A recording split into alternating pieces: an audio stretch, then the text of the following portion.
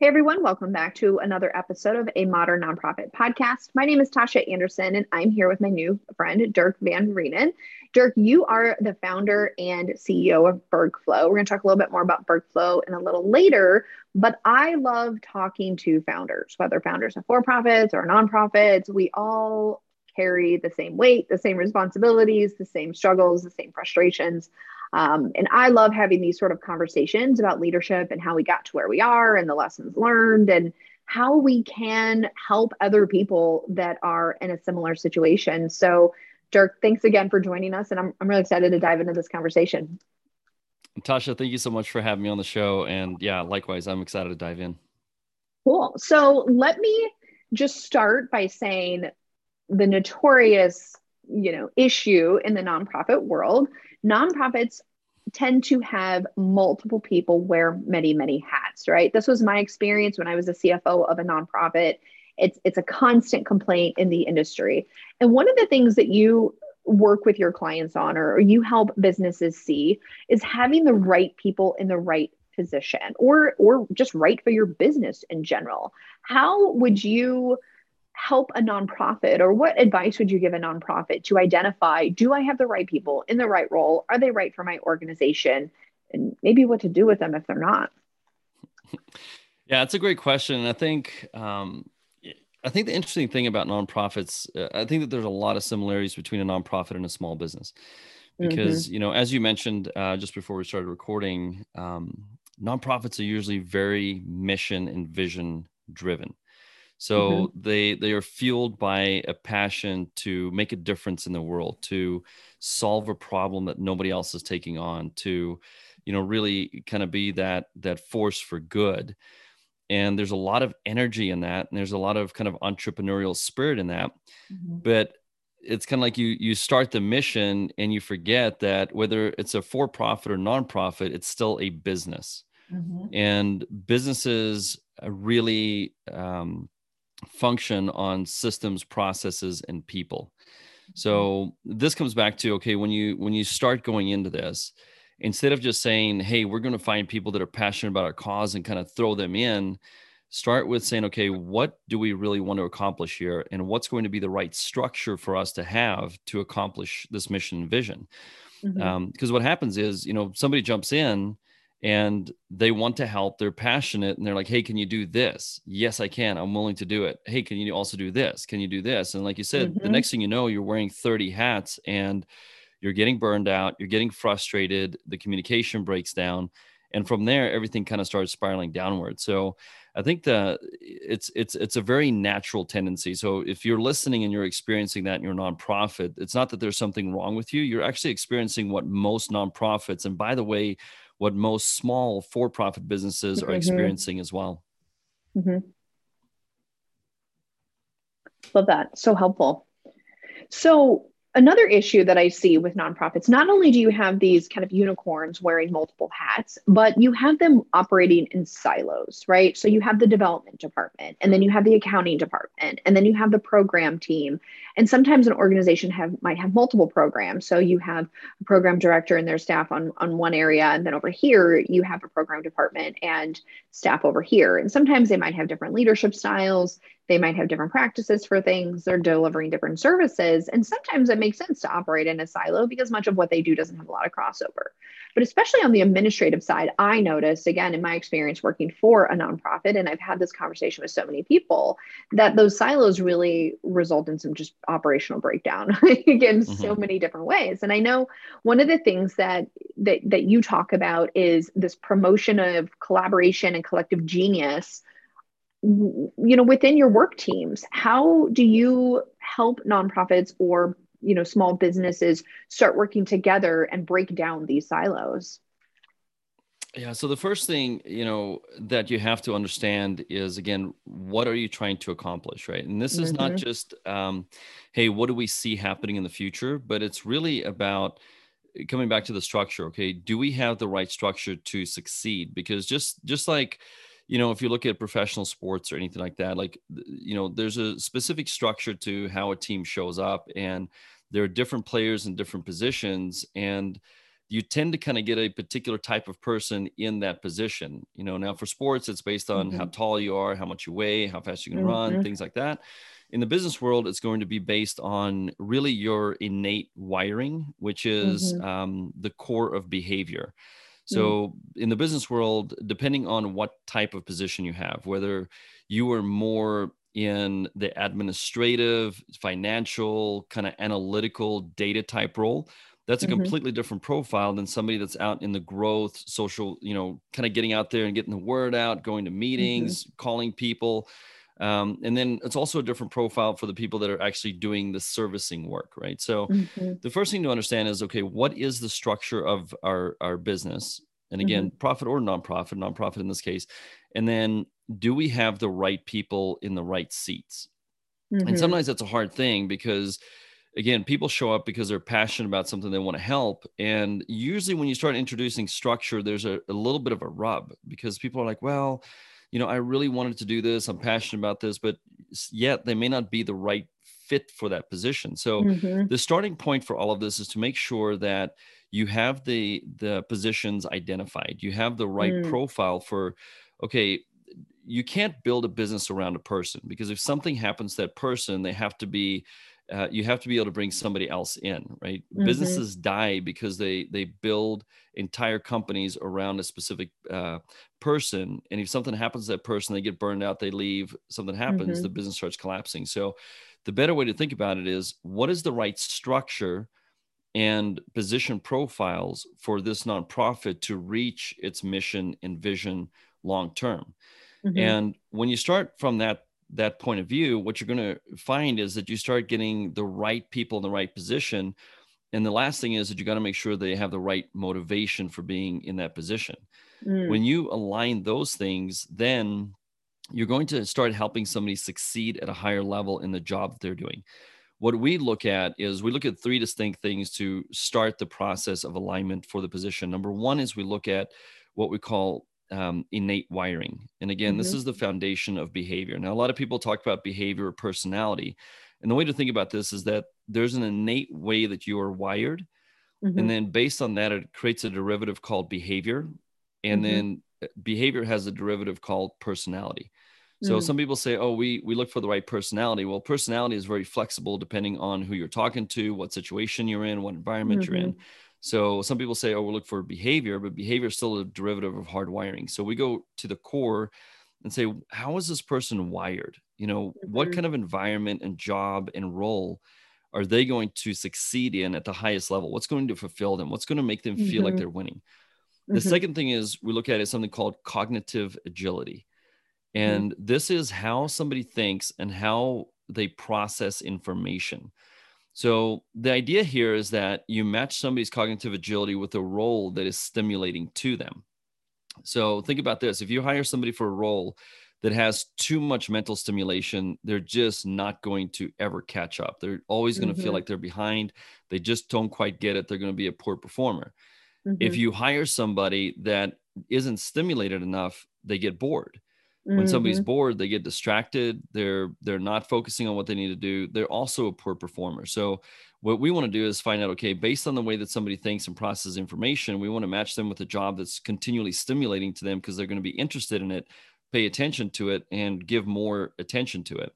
And then the Mm-hmm. last thing we look at is emotional intelligence. And I think this is something that, especially in the nonprofit world, is really important. The people that you hire, do they have a high level of emotional intelligence? Or if they don't, can you raise it up? Because emotional intelligence, you can really raise up, right? It's not a Mm-hmm. static number. So based on those three things, we can really start understanding if somebody is a good fit for the role that they're going to be in long term. Because, we kind of, you talked about this earlier too, is that sometimes there's a lot of turnover in nonprofit.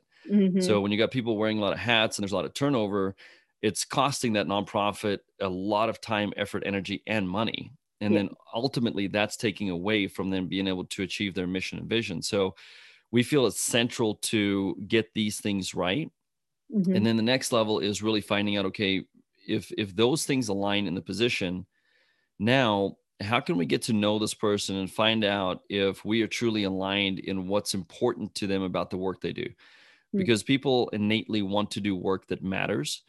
And the only substitute for doing work that doesn't matter is getting paid more money. But at a certain level, once somebody, there's actually statistics on this and research that once somebody makes a certain amount of money, and in America, it's usually Mm-hmm. about $75,000 a year, depending on where you live. Once you Mm-hmm. make at least that much money, money is not going to add a lot more happiness or meaning or fulfillment to your life. So Mm-hmm. you have to find what matters to people, what's important to them. And when you align that, you're going to find people that are more fulfilled in their role. They're happier. They feel like they're doing work that was meant for them. And Mm-hmm. that's really the core of opening up collaboration. Mm. I love all of that. And I'm sure we're going to get into it, but as a business owner myself and struggling to make sure that I always have the right people on the right bus, I want to talk a little bit more about how you help people do that, because all of that makes logical sense. Like, yes, that all sounds amazing. How do Mhm. we actually know when we're doing that? Because then I just find, even for myself, like I find myself, okay, yes, I've considered these things. I've tried interviewing for these things. And then we've all done this where we hire the person and you realize, how in the world did I miss this? Right. So Yeah. we'll kind of circle back to that. But before we dive into that, I think there's another area when we talk about hiring people, and we might have some people that are just starting to develop their staff, finding the resources to hire their first staff. So this is all good information when you're looking for the right hire. And like you said, going through the process of figuring out what are those positions, what kind of structure do you need from your staffing, and then hiring for those positions, or contracting it out, or finding some solution for those specific functions of the business. And I will say I have learned something in business that was quite surprising to me. When I started this firm 5.5 years ago, I drug my feet kicking and screaming, resisting the growth of the business, meaning I was so stressed. I was so burnt out. I was just tired, right? And I told myself that I can't possibly get larger because it's going to be then even more stressful and more hours working and all of these things. And I had an aha moment one day where I realized, what if having a bigger firm or business or nonprofit is actually easier than having a small one, right? And so I always tell people it was so much harder for me to get to $250,000 than it was for me to become a multi-million-dollar company. Like, it, as crazy as that sounds, and I know you work with small businesses all the time, Mhm. so I'm curious to know, what is the big hit that crushes most small businesses, or in our case, nonprofits, before they ever make it to the $1 million mark or the $5 million mark? What are these businesses doing or failing to do to get to that next place? And maybe you could share some of your experiences too, Dirk. The idea of getting the company started and building the momentum is so much harder, I think, than almost scaling and keeping that momentum. But I'll let you share your experiences. I'm curious to know what you think. Yeah. So Tasha, first off, I mean, so many business owners have that experience. And Michael Gerber talks about this in E-Myth, and it's the person that goes out and has a passion about something, starts doing a business. And just like you said, hey, I was just starting this as a part-time job, and then people started finding out, and then Hmm. all of a sudden there's a lot of demand on your time. So that's what happens is people go into something with what we call a technician mindset, meaning that they have some sort of a skill, they got some sort of a passion, and they want to jump in as kind of an entrepreneur and start driving it forward, but they think like a technician and not a CEO. And ultimately what that means is that they focus on the wrong things, right? And that's why Hmm. when business starts getting tough and it starts, taking so much of your time and effort and energy, and you get to that burnout stage, and especially if you've had some issues with hiring the right people, you got some burnout, people aren't bringing their best to the team, you have to inject so much energy as a Hmm. founder into the business. And typically what happens at this point is that you tell yourself a story that if we're any bigger, this business is going to crush me, right? Exactly. So the challenge here is that there's one thing that you don't have in the equation, and it's what we call talent. It is that right person that is going to start sharing that burden and that responsibility with you. Absolutely. So what we find is for most companies, And this is true for nonprofits as well. We've worked with some nonprofits, and we highly support several nonprofits and do work with them. Is that there's a core structure, a very basic structure that works for most companies. And it's that you have the CEO, and then you got three distinct key leaders in that organization. And what we call them are the director of services, the director of operations, and the director of growth. And as starting a business, if you can find the right three people in those key positions, you're going to be on your way to scalability. So Absolutely. director of services is somebody that really, their job is to oversee the service that you are providing, whatever that value is that you are injecting into the world, whether it's for profit or nonprofit, they own that area. Your director of operations owns everything from your HR to your financials to systems and process development to really supporting the CEO and everything that's happening. And then the director of growth is responsible for hitting the accelerator and bringing in, if you're a nonprofit, more funding, finding people to support you. That's their job. What tends to happen, though, is that a founder goes out and they hire somebody that kind of has a loosely defined role. They hire somebody else that has a loosely defined role. They hire somebody else, somebody else, somebody else, somebody else. And the next thing, they've got like 9 or 10 people that are reporting to them. And no wonder that they're burned out, because either they're doing everything or they got everybody else that's constantly coming to them and saying, like, what do I need to do here? What should I do? What should we do? And they're just putting out fires every single day. They're out firefighting. They're not casting vision. They're not moving forward. They're not thinking about, okay, what do we need to do to move this thing forward? And they don't have that sense of collaboration. So the first thing that we really recommend is that, and this is the killer of companies, because in the world that we predominantly work in the small business, small and medium sized world, people think, oh, if I build $1 million company, life is grand. We work with people that have $2, $3, $4, $5 million companies, and they're broke. They work all the time. They're frustrated. And I mean, we have clients that when we start working with them, they're like, we're thinking about just like shutting the doors and walking away from our business, and you would think, like, how could somebody do that until you understand the pressure that they're under? So the first thing that we do is just say, look, you have to start thinking in terms of team. You have to start thinking in terms of collaboration. And that starts with finding the right people for the right position with the right motivation. Comes right back to what we talked about a while ago. And when you start thinking in terms of that and start thinking about, I'm going to take me out of the equation, right? So, right, for you, the charity CFO, your company can scale when things aren't centralized on Tasha. Absolutely. Right? When you start succeeding through the right people, and your job is to empower them, develop them, coach them, then as they're learning and growing and making decisions, they start hiring people, training them, coaching them. That's the process. So it's about adding depth to your organizational chart, not going as wide as you possibly can. And that's the switch, because for an entrepreneur, we tend to think in terms like, well, I've got high energy, I've got a high horsepower motor, I'll just do more. I'll just take it on. They're not doing it. And a lot of times what happens is we end up jumping in and we take things off of other people's plates. Yes. We're constantly saving people. Right. So what we got to do is we got to stop saving the people in our own world, and we got to start empowering them, which means they're going to make mistakes. They're going to screw things up. They're going to cost you money. And all of those are learning opportunities if you have the right people. If you don't have the right people, that's the start, is that you sometimes have to get out of business with people, no matter how passionate they are about what you're doing. If they're not the right fit for the right position with the right motivation, it's going to catch up to you. And typically it catches up to you in forms of, I'm working a lot more and we don't have the profit to move things forward, right? Because I mean, whether you are a for-profit or a nonprofit, you're bringing in money, you have all of your operational expenses, and the money that's left over is what you can make a difference with. In a nonprofit, that's what you're giving, that's what you're investing, that's what you're making the change with. In a for-profit, that's what you're taking profitability with.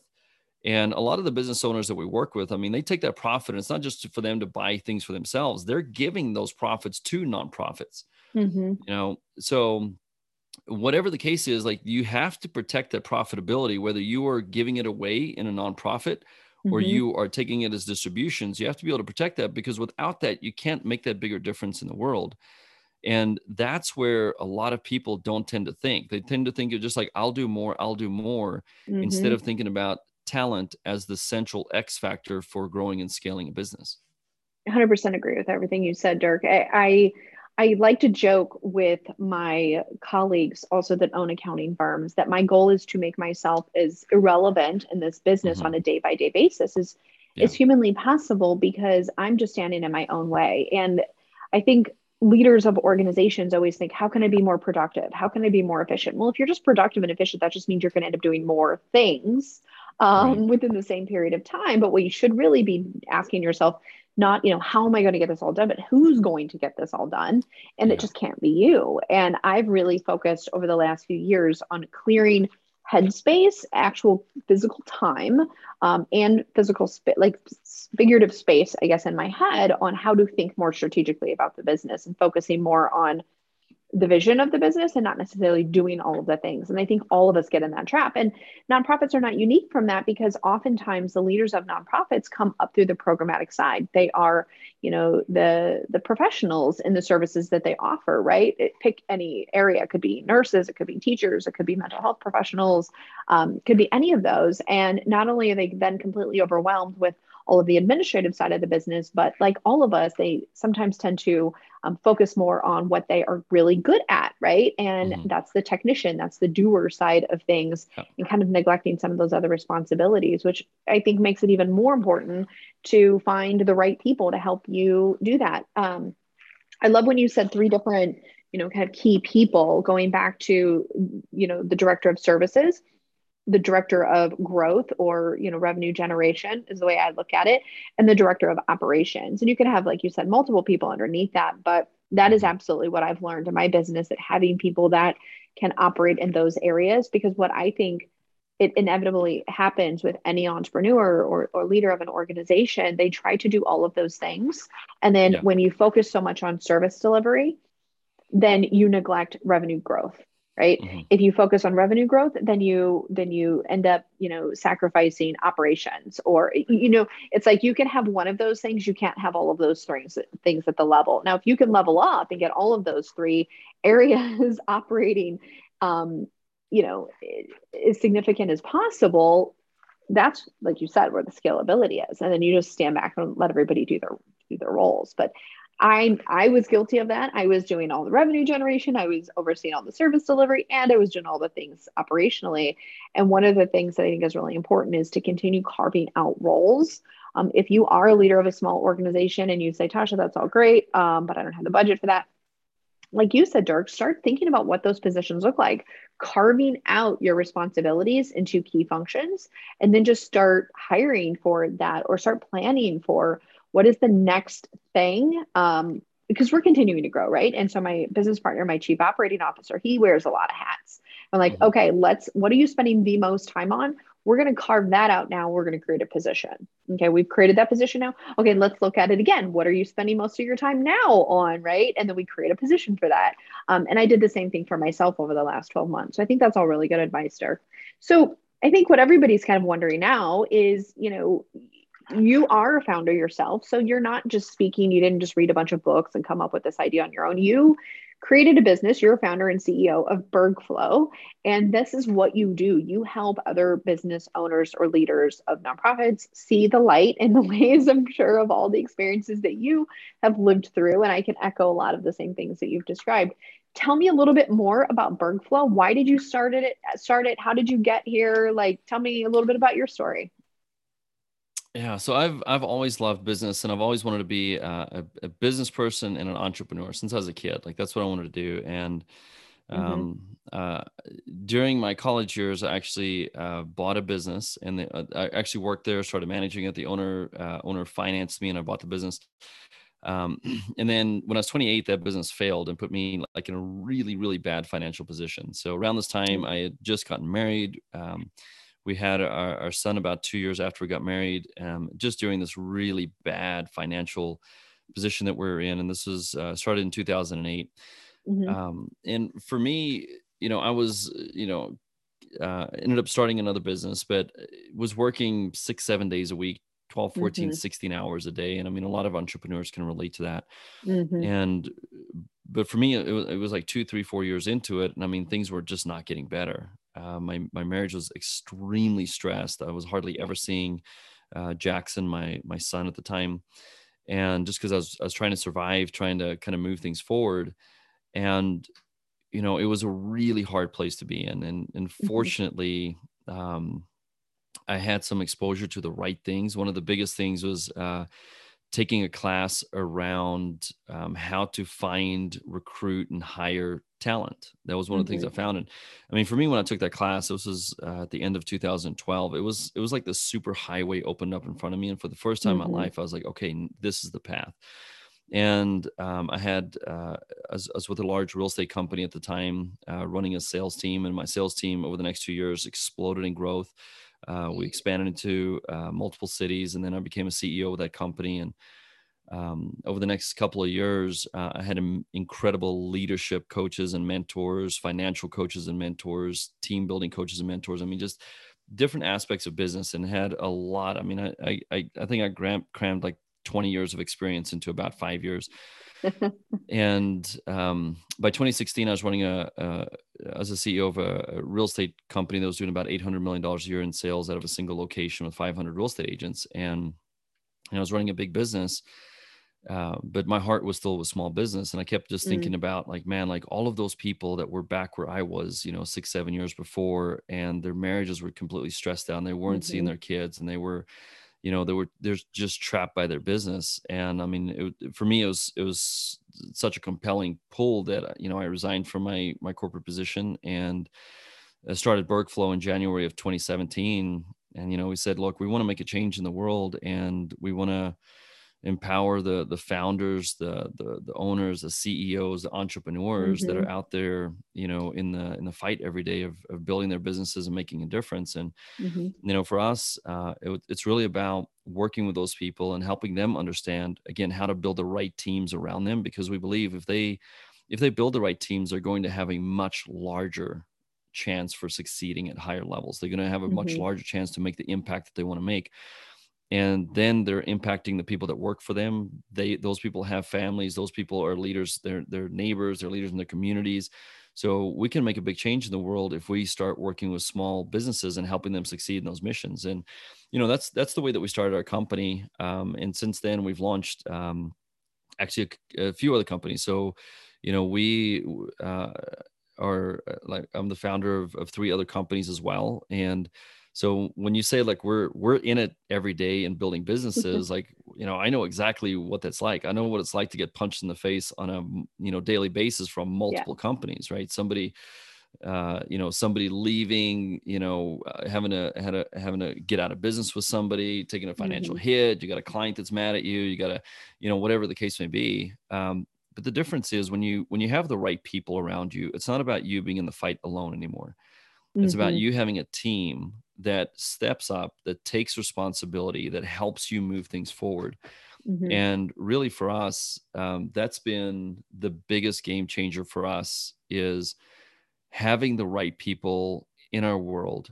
And again, it's the right people in the right positions with the right motivation, because when that happens, then you can really move things forward. And for us, it is this idea of, man, if we have these things, then it makes a huge difference.